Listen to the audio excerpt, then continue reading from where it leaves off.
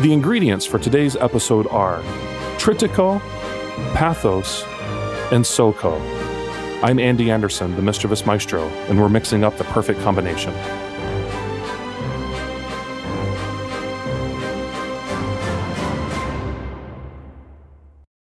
In the theater, there are rules that must be followed.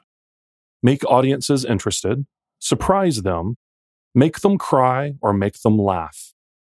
These are the terms and the artistic principles that Puccini laid out and used to help guide him in the composition of his trilogy of one-act operas, Il Trittico.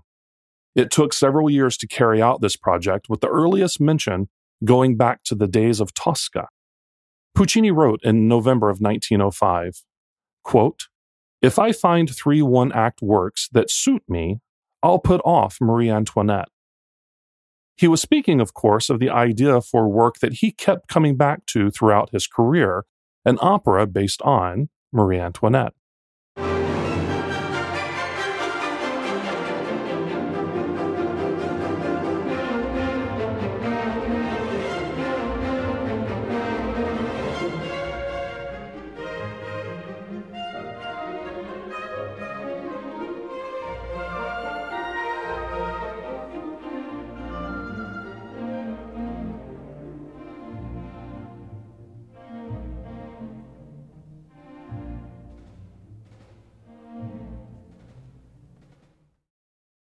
Side note, Giulio Ricordi, Puccini's original publisher and mentor, advised the composer not to write a triptych. It was only after Giulio's death in 1912 that Puccini was able to seriously consider the project. Puccini drew inspiration for writing a triptych from one of his favorite literary works, Dante's The Divine Comedy, itself a trittico. The 3 sections of Dante's work are titled Inferno, Hell, Purgatorio, Purgatory, and Paradiso, Paradise. Dante was born in 1265 and died in 1321. His work, The Divine Comedy, which is often considered the greatest work in Italian literature, is a long Italian narrative poem. The work was started in 1308 and finished in 1320, 1 year before the author's death. My friends, we're getting ready to talk a lot about a lot of drama and a lot of history of opera and moving forward in the process of opera. So it's at this point that I think this is a good time to have a cocktail. So here we are. We're going to make a mid-Atlantic crisis. Why a mid-Atlantic crisis? Well, you'll hear more about it later in the episode, but Puccini was not able to attend the world premiere of Il Trittico because of dangers of a Atlantic crossing from Europe to America. The Mid-Atlantic Crisis is a drink that comes from Pat O'Brien's in New Orleans in the French Quarter.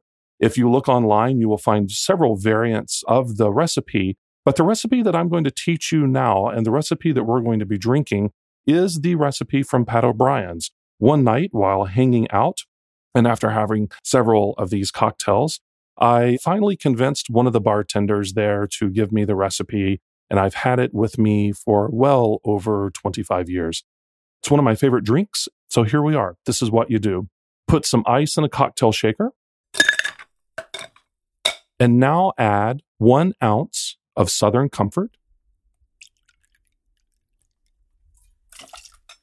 To that, add 1 ounce of apricot brandy, 1 ounce of melon liqueur, or Midori, 1 ounce of blue curacao, and then finish it off with 2 ounces of sweet and sour mix. Homemade is best. Put all of this in your cocktail shaker, put the lid on it, give it a good shake.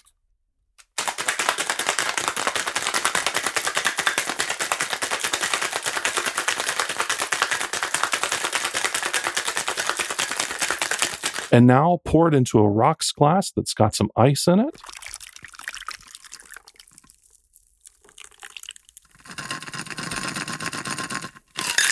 And garnish it with a cherry. And there you go, my friends, a New Orleans original cocktail, the Mid-Atlantic Crisis. Hang on, it's going to blow you away. While searching for the subjects for his triptych, Puccini considered adapting 3 short stories by Max Gorky. While working on the development of this idea, his attention was turned to Dieter Gold's play La Hupalanda. La Hupalanda is considered a part of the Grand Guignol genre. Grand Guignol is characterized by sensational and horrific plots. The theater in Paris, where these types of plays were being produced, opened in 1897 and did not close until 1962. The genre is known for gory special effects and bloody climaxes. Think shock and awe. It offered audiences a wildly diverse evening, enabling them to see a crime drama, a sentimental play, and a comedy all in quick succession. In fact, the genre of horror as we know it today exists because of Grand Guignol. Some examples from the past few years include Sweeney Todd, the TV show Sleepy Hollow, the great movie Whatever Happened to Baby Jane, Hush Hush Sweet Charlotte, and the now popular TV show Hannibal. The story of La Hupalanda is also similar to one of the Gorky plays Puccini had looked at, titled The Raft. Michele is a captain of a barge on the River Seine. He is being cheated on by his young wife, Giorgetta, with Luigi, a stevedore. On discovering the adulterer, Michele stabs Luigi and then wraps his body in a cloak. When Giorgetta appears, Michele unwraps the dead body from the cloak and pushes her down on top of the body of her dead lover.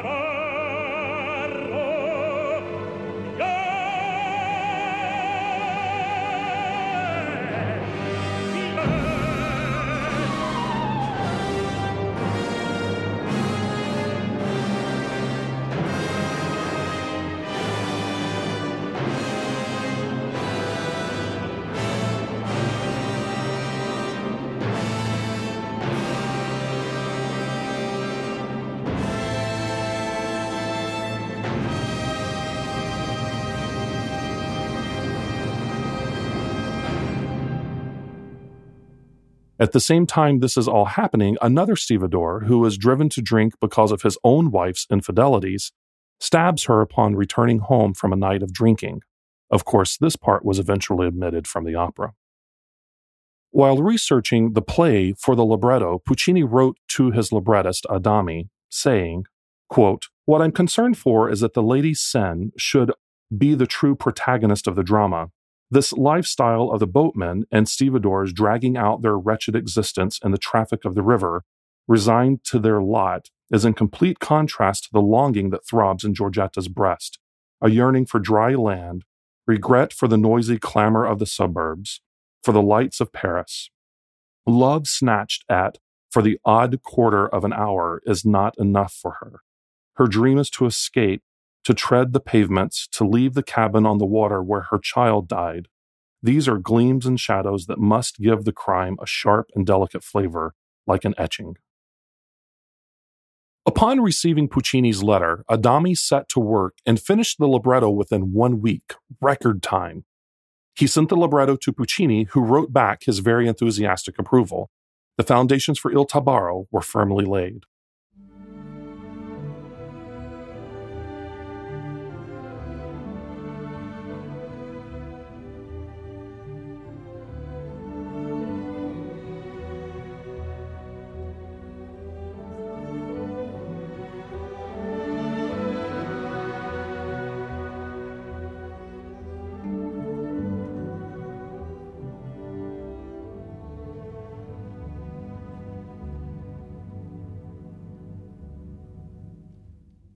Side note, Il Tabarro is considered one of the last, if not the last, Verismo opera composed.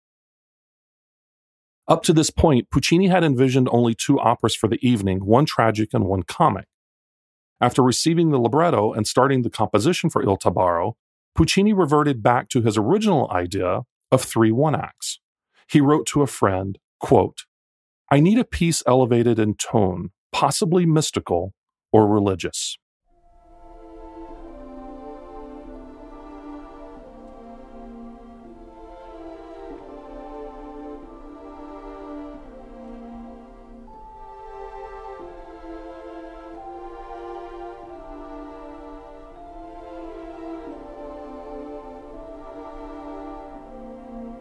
Puccini once again went back to the idea of the play The Two Little Wooden Shoes, but then learned that Mascagni was in pursuit of the subject also. By the time Puccini had finished Il Tabarro in November of 1915, he still didn't have another subject to go with.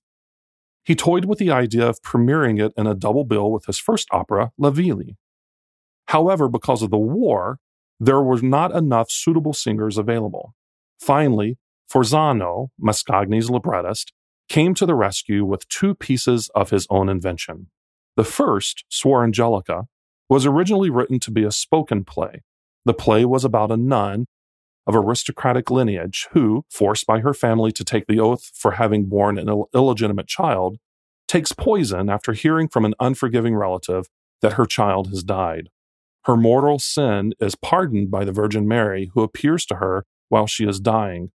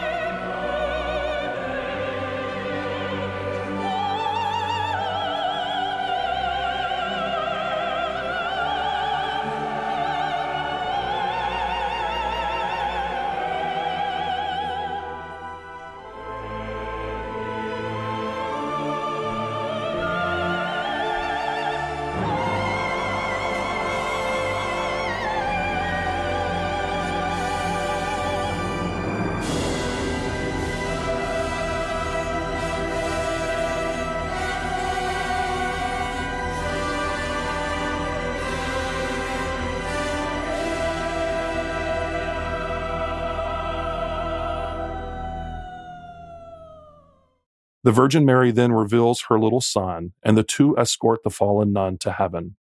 Forzano wrote, quote, Puccini liked the subject very much. He told me to start writing the verses immediately, and then he rushed off to Milan to tell his publisher about it. This all took place during the first few weeks of 1917. Puccini turned to a friend, Pietro Panichelli, for helping with writing some of the liturgical text for the scene in which the Madonna appears. Puccini wanted a, quote, royal march of the Madonna.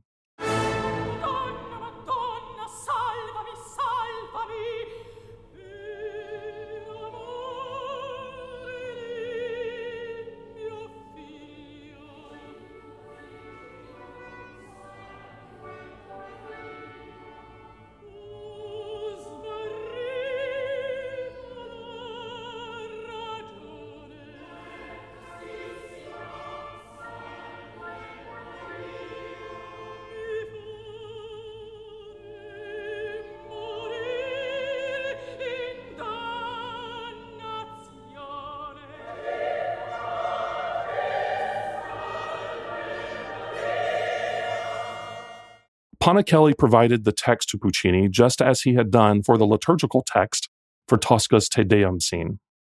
Puccini also had an inside source as far as the concerns and needs for material life inside a convent. One of his sisters was the Mother Superior for the convent at Vico Pelagio. Although her convent was a closed order, she obtained permission from the bishop for her brother to visit the premises.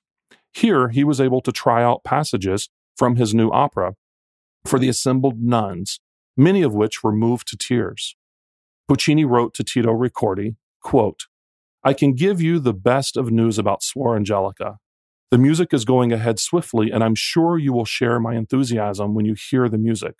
Suor Angelica threatens to become the Grand Mother Superior of all operas.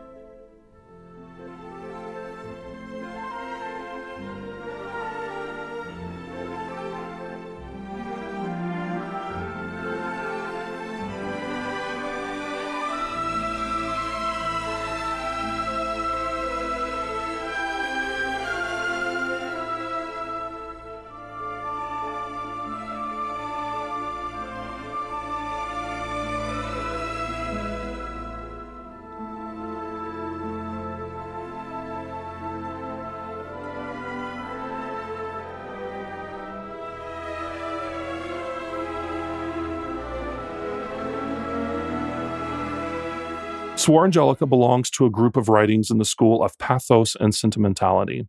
These are works that appeal to the emotions of the audience and elicit feelings that already reside inside them. The one-act opera is divided up into several scenes, each with its own title. The first is called the Prayer, then the Penances. Then we have the Recreation, or as I like to call it, Nuns Gone Wild. The Return from Alms Collecting, the Princess, the Grace, and then the final scene, the Miracle. While composing Suor Angelica, Puccini was given the idea for the third installment, the comedy aspect for his trio.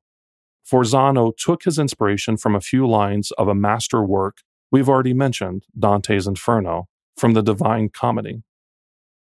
The subject matter, the Florentine rogue Gianni Schicchi cheated the Donati family out of an inheritance by impersonating the deceased Buoso Donati and dictating a new will in his own favor.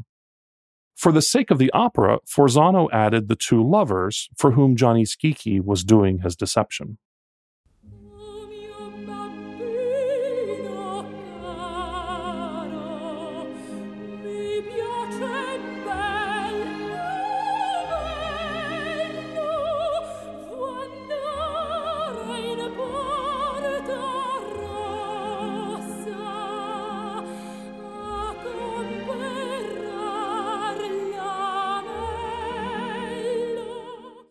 At first, Puccini was less than enchanted. He wrote to Adami, quote, "I'm afraid that ancient Florence doesn't suit me, nor is it a subject that will appeal much to the general public."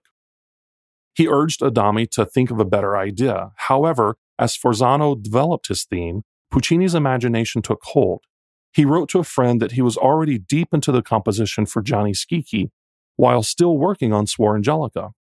However, Suor Angelica was the first to be finished on September 14, 1917, and Gianni Schicchi followed sometime quickly thereafter on April 20th, 1918. Gianni Schicchi is a throwback to the style of opera buffa. Opera buffa developed in Naples in the first half of the 18th century. Its popularity spread to Rome and then northern Italy. Some of the most famous examples of this genre are the three Mozart da Ponte operas, and then the comedies of Rossini and Donizetti. Whereas opera seria was an entertainment that was both made for and depicted kings and nobility, opera buffa was made for and depicted common people with common problems.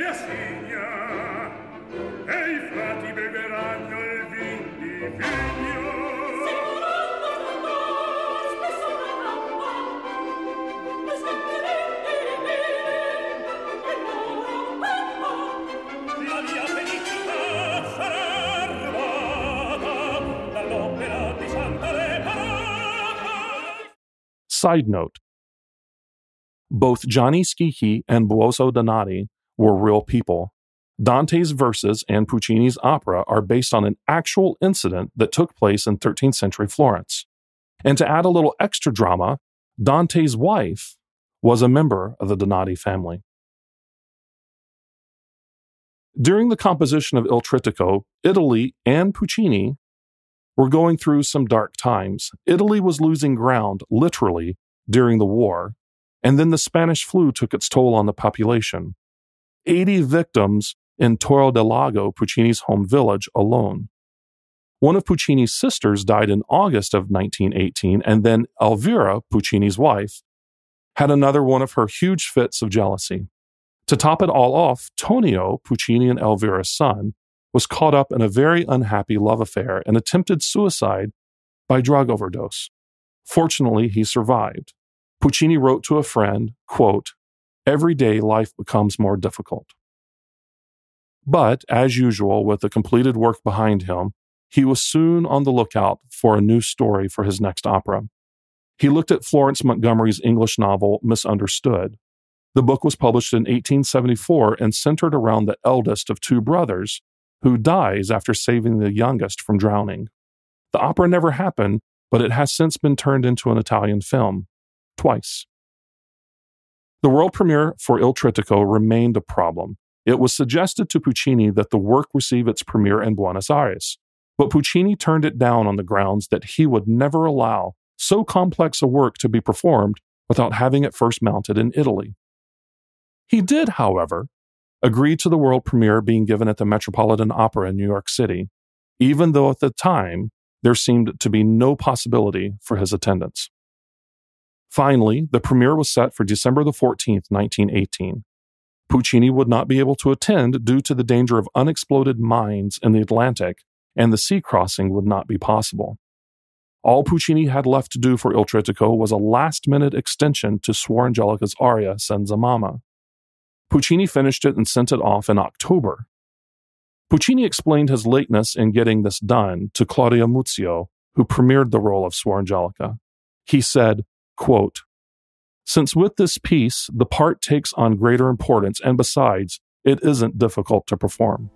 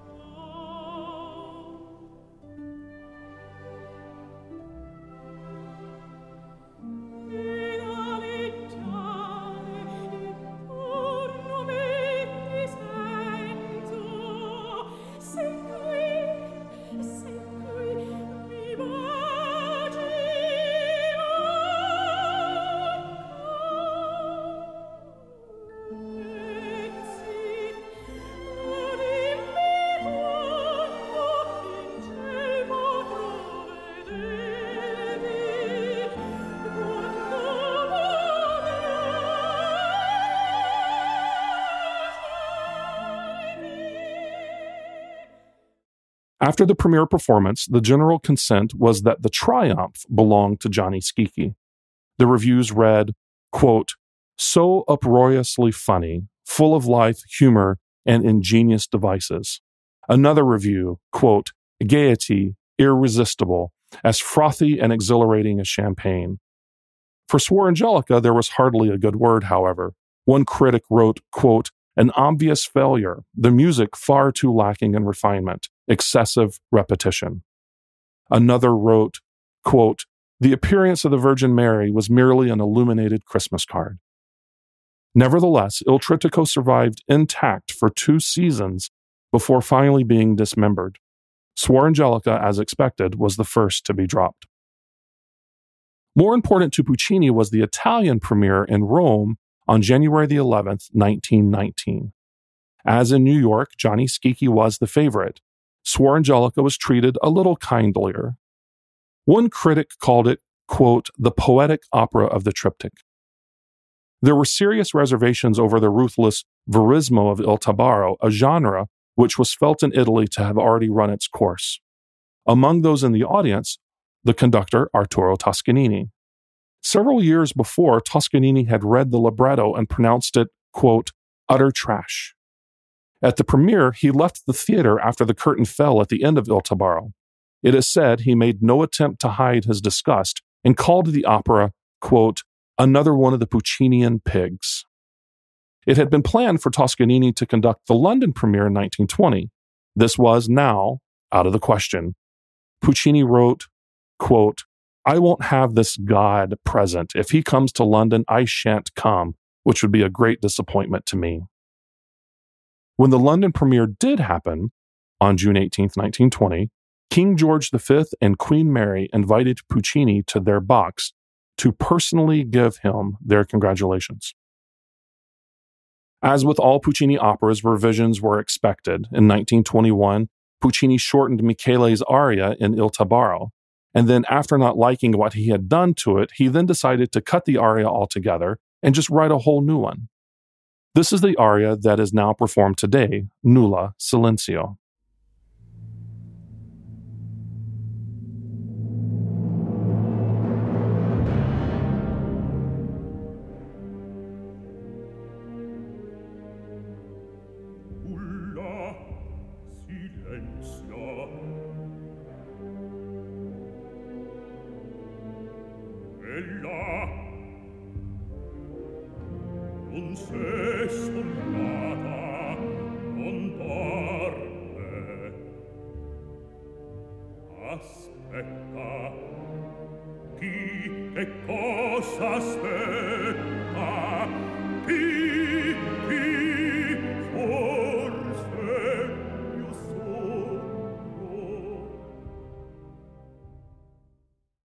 In 1922, he made a revision to Suor Angelica. After her aria, Senza Mamma, Puccini cut the flower aria. This is what he had added in at the last minute. Most sopranos had been refusing to perform it anyway due to its difficulty, and so it became an easy cut for Puccini to make. The idea of a triple bill whose components complement one another was strictly Puccini's idea. However, it was Forzano who was able to find the necessary thread that links the three operas together. What's that link, you ask? Well, it's death. Death is treated brutally in the first piece, sentimentally in the second, and with cheerful cynicism in the third. It's Luigi's murder, Suor Angelica's suicide, and the lifeless body of the patriarch of the family in Gianni Schicchi. But it's the effect of death on those left living that drive the stories forward.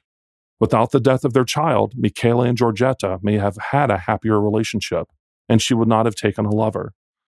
And again, after learning the death of her child, who she says she only got to hold and kiss once before he was ripped away from her, Suor Angelica then decided to take her own life. Perhaps had the child not died, she may not have committed a mortal sin. And in a comedic flare of genius, once Buoso Donati died, his blood-sucking relatives began to fight to find out who among them would receive the greatest of treasures, not yet knowing that they would soon be weeping real tears from the disappointment of their scheme gone wrong. Side note, my friends, Gianni Schicchi was the last opera to be completed by Puccini. Yes, he still has Turandot to come, but he died before being able to finish. So my friends, have you been enjoying that mid-Atlantic crisis? I hope so. As I said earlier, it's one of my favorite drinks. It's a staple here in our house. And the Mischievous Maestro and the Mrs. Mischievous Maestro, we always drink these. It always seems like when there's a hurricane brewing coming toward the United States. Anyway, I hope you're enjoying it. Speaking of storms, I want to share a few experiences that I've had with the trittico, with each of the three individual operas. I've had the pleasure of conducting them multiple times, and it's always a treat when these come up. In fact, side note, right before the world shut down because of COVID-19, the very last production that I conducted was a double bill of Suor Angelica and Gianni Schicchi. So I think that's kind of a fun fact. My first experience with Il Tabaro was while I was working on my master's degree at the conservatory in Kansas City. And it was coming time. I was doing a master's in conducting and was conducting the operas at the conservatory. And it was coming time for me to choose my recital, my final conducting recital for the master's certificate. And I went to my mentor, still to this day, one of my very best friends. And I went to him and I said, I think I want to do an opera in concert for my recital. And he looked at me like I was a little crazy. And I said, and I want to do Puccini's Il Tabaro. It's a one act, it's 55 minutes. I think it's some of the most concise, perfect music, most perfectly paced music that Puccini wrote. He said, I don't know it. He said, but give me the score and a recording. And so I loaned him a copy of my score and my favorite recording, which, by the way, is what you've been hearing excerpts from throughout the episode. But I'll tell you more about that in a moment. He came to me a couple days later and said, well, if you can pull this off, then you will definitely earn your master's degree. And so I knew I had the orchestra. That was part of the deal. But I had to find the cast. And so I went to all of my friends at the conservatory and I bribed them to do this, which it really didn't take much. We put a small little chorus together.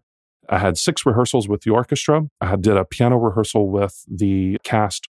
And then we did my master's conducting recital in April of 1999. And we did a concert performance of Il Tabarro. To this day, it still remains one of my favorite recordings of any of my performances to listen to. It was just a magical, magical day. I've done Tabarro a few times since then, but I always in my mind go back to that night, that performance of Tabarro. Suor Angelica, it's a pretty one. It's always one that gives me goosebumps. But there's some funny things that have happened in some productions that I've had the pleasure of working on. And I'm going to tell you a couple of them. So one of the productions of Suor Angelica that I was conducting, I'm not going to say exactly which one, but it was the one right before the world shut down. The Principessa, the aunt, Suor Angelica's aunt, was going to make her entrance in a car. It was this really cool 1940s-ish, somewhere up in there, Studebaker. It was just this really amazing car. Of course, we're on the inside in a theater. And in the first dress rehearsal, or maybe it was the second dress rehearsal, I don't remember, she's in the car. You hear the car start. We have that great interlude. The music stops. And then she's supposed to make her entrance. Well, she comes piling out of this car, gasping for air. I guess the exhaust in the car wasn't really working. And the inside of the car had filled with car exhaust, carbon monoxide, all of those fun things that singers love to breathe before having to sing. We came to a screeching halt in that rehearsal so she could catch her breath. Unfortunately, the car was cut, so that car's opera debut was axed before it actually got to happen. Side note, the production went on without a hitch, and she recovered beautifully after being in the car for that one rehearsal and sang the pants off of that role, and remains to this day one of my favorite Principessas that I've gotten to work with.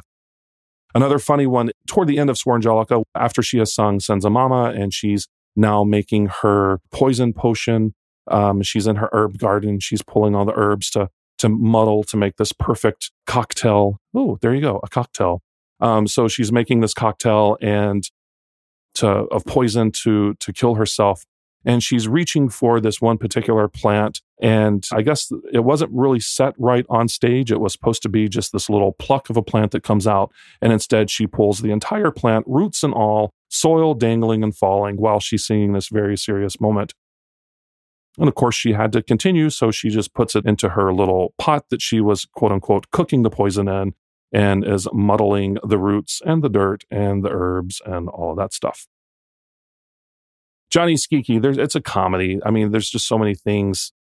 One time, the gentleman that was playing Buoso Donati, now remember, he dies. He's dead. I mean, when the curtain rises, he does nothing. He's just supposed to lay there. And then he becomes a prop. He's pushed around and all of that stuff. But I guess the particular actor that was playing Buoso Donati, and usually it's done by a local celebrity or someone like that, but this particular gentleman was taking being dead a little too serious and actually fell asleep during the performance and started snoring while he's supposed to be dead. Of course, the audience laughed. The people on stage were mortified, and I'm sure made a great bit out of it. In another production, actually a production that I did recently, the gentleman playing Buoso Donati was hidden into a trunk when Gianni Schicchi comes on. When the notary comes in, they have to hide the real dead body. And so they put him into the trunk to hide the body. And then, of course, the actor has to stay in this trunk, or sometimes it's a closet or wherever they decide to shove the body for 20, 25 minutes or so. There have been stories of people playing solitaire while they're hanging out, doing nothing. The audience can't see them, falling asleep, whatever. This particular production that I was working on, the gentleman that was put into the trunk, there was a lot of action going on top of the trunk. And basically he said that he spent most of the time fearing for his life, that the lid to the trunk was going to crash open and 3 or 4 people were going to fall on top of him. He survived, had a wonderful time, and now he's the board president of that opera company. So there you go, my friends. If you want to run an opera company, just put your life in danger. Another really fun thing that has happened in Gianni Schicchi, so the relatives have to find Buoso Donati's will. He's died. They want to find the will to see who gets what. And of course, that's what propels the story forward. In one production, the props master, the person responsible for putting the props and stuff on stage, I guess either forgot to put the prop on stage or placed it somewhere where it was not supposed to go. They never found the will on stage as they're frantically looking for it. It's a pretty funny scene anyway, while they're tearing Bosso Donati's bedroom apart, looking for the will, but this time they literally tore it apart looking for the will, which was never to be found, and wound up having to use something else in place of the will. This was not a rehearsal. This was a performance. So there you go. Just some fun little stories to give you a little different take on the operas. Tabaro, of course, being all brooding and serious and veristic, Swore being beautiful and weepy, and Skiki being nothing but genius comedy. I would like to recommend a particular recording of the Trittico for you, and it's the recording that you've been hearing the excerpts from throughout this episode. It's conducted by the late, great Lauren Mazel, and it has Tito Gobi, Placido Domingo, and Renata Scotto singing. Check it out. You'll absolutely love it. It's available on CD, on vinyl, and you can even find it on your iTunes or whatever music service that you use. Reading. You should add to your library a really cool book. It's called Il Trittico, Turandot, and Puccini's Late Style. It's written by Andrew Davis. If you are like me and you are a complete music nerd, or if you're like me and a complete Puccini fanatic, you must have this book in your library. It goes into such detail, but not only does it go into this is the story, blah, blah, blah, it goes into theoretical detail, an actual theoretical analysis of these operas. So again, if you're like me and a complete music nerd, this book is a must. My friends, we've come to the point in our episode where I opened the old email inbox and up popped a fun email all the way from Norway, from Ingen. Hi, Ingen. Ingen asks, in today's performance practice, usually only 2 of the 3 are performed, and Il Tabaro is the one that's performed the least. Why is that? Ingen, that's a really excellent question. I'm just going to tell you my personal opinion of why I think that is. Obviously, I can't speak for every opera company in the United States and in the world, but remember, we talked about Tabaro is a verismo opera. It's very serious, murder, grand guignol, all of that dark theater. A lot of people think that paired with Suor Angelica, where there's a suicide, and then eventually, finally, you get to the comedy, that it's just too long of an evening. Even Puccini wrote in a letter that he said that the evening was as long as a transatlantic cable. However, Puccini always remained adamant that the opera should always be performed together in one evening the way that he wrote it. Although we know that 2 years after the world premiere, while Puccini was still alive, the Trittico was already being broken up, with Suor and Skiki being the 2 that were being performed, or being paired with other one-act operas.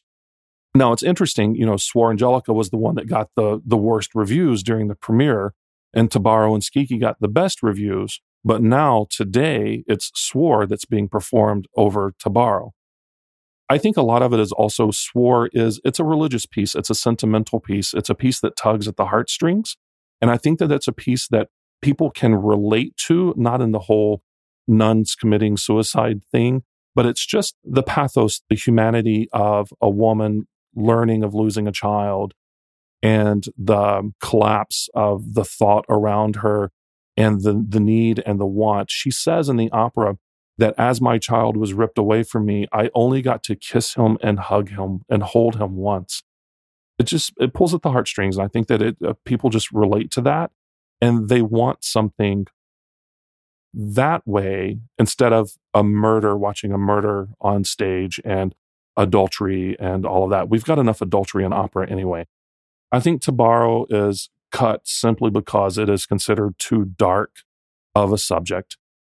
And if you keep all 3 together, it's a very, very, very long evening in the theater. I've conducted it as a complete trittico once. And by the time you put intermissions and all that, it's a 4-hour evening in the theater. So, Ingen, that's an excellent question. The second question that we have today comes from Steve and Doug in Palm Springs. Hi, guys.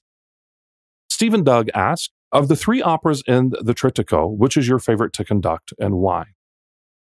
Hands down, I love all 3, and I'm always honored to get to do any of them. But hands down, Il Tabarro.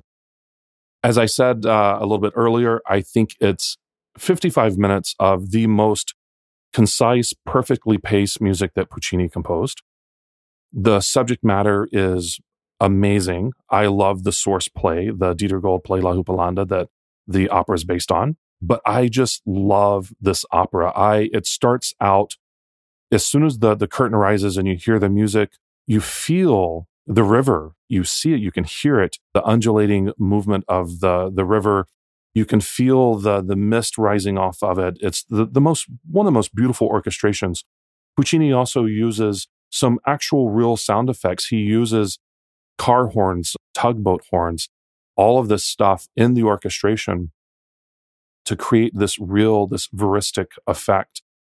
And then the singing starts, and the story just breaks my heart. Giorgetta and Michele, their lives pulled apart. He's 50, she's 25-ish, but they're married, and their lives completely shattered by the death of their child, which happens, of course, before the curtain rises.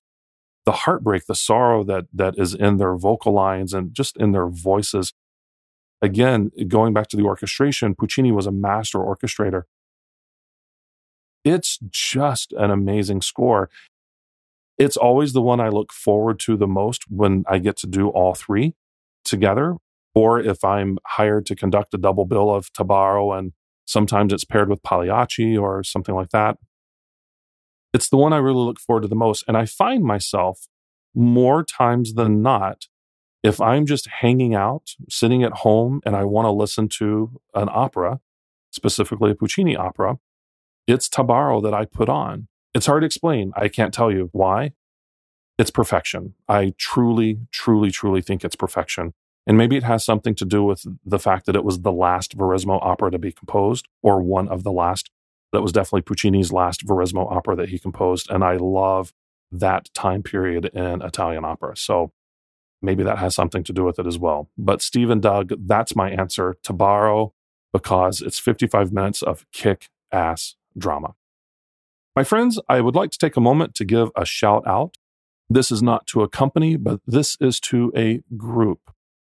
And that is all of the artists, the musicians, the technicians, everyone involved in the performing arts right now in this country that's shut down because of this horrible pandemic that we're battling, COVID-19. We need the arts more than anything in the world right now, because the arts give us truth, beauty, and honesty. And those are 3 things, my friends, that we need more than anything else in the world right now, today.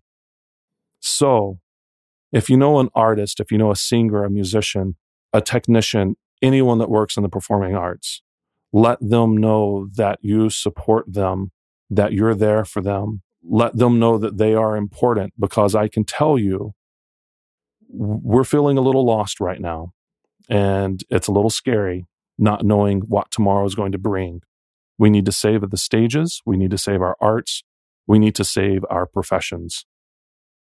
So this shout out goes to all of my colleagues, all of my brothers and sisters in the arts. Hang in there, my friends. We're going to get to the end of this, and we're going to be so much better when it's over. I love you all. I'm here with you. I'm holding you in my thoughts. Hang in there. I love you. Join us next time as we go back to the beginning to explore La Ville, Puccini's first opera. We'll watch the young composer go from conservatory student to Milan celebrity. While discussing, we'll be sipping on a Pim's cup. Until then, my friends, stay thirsty for knowledge.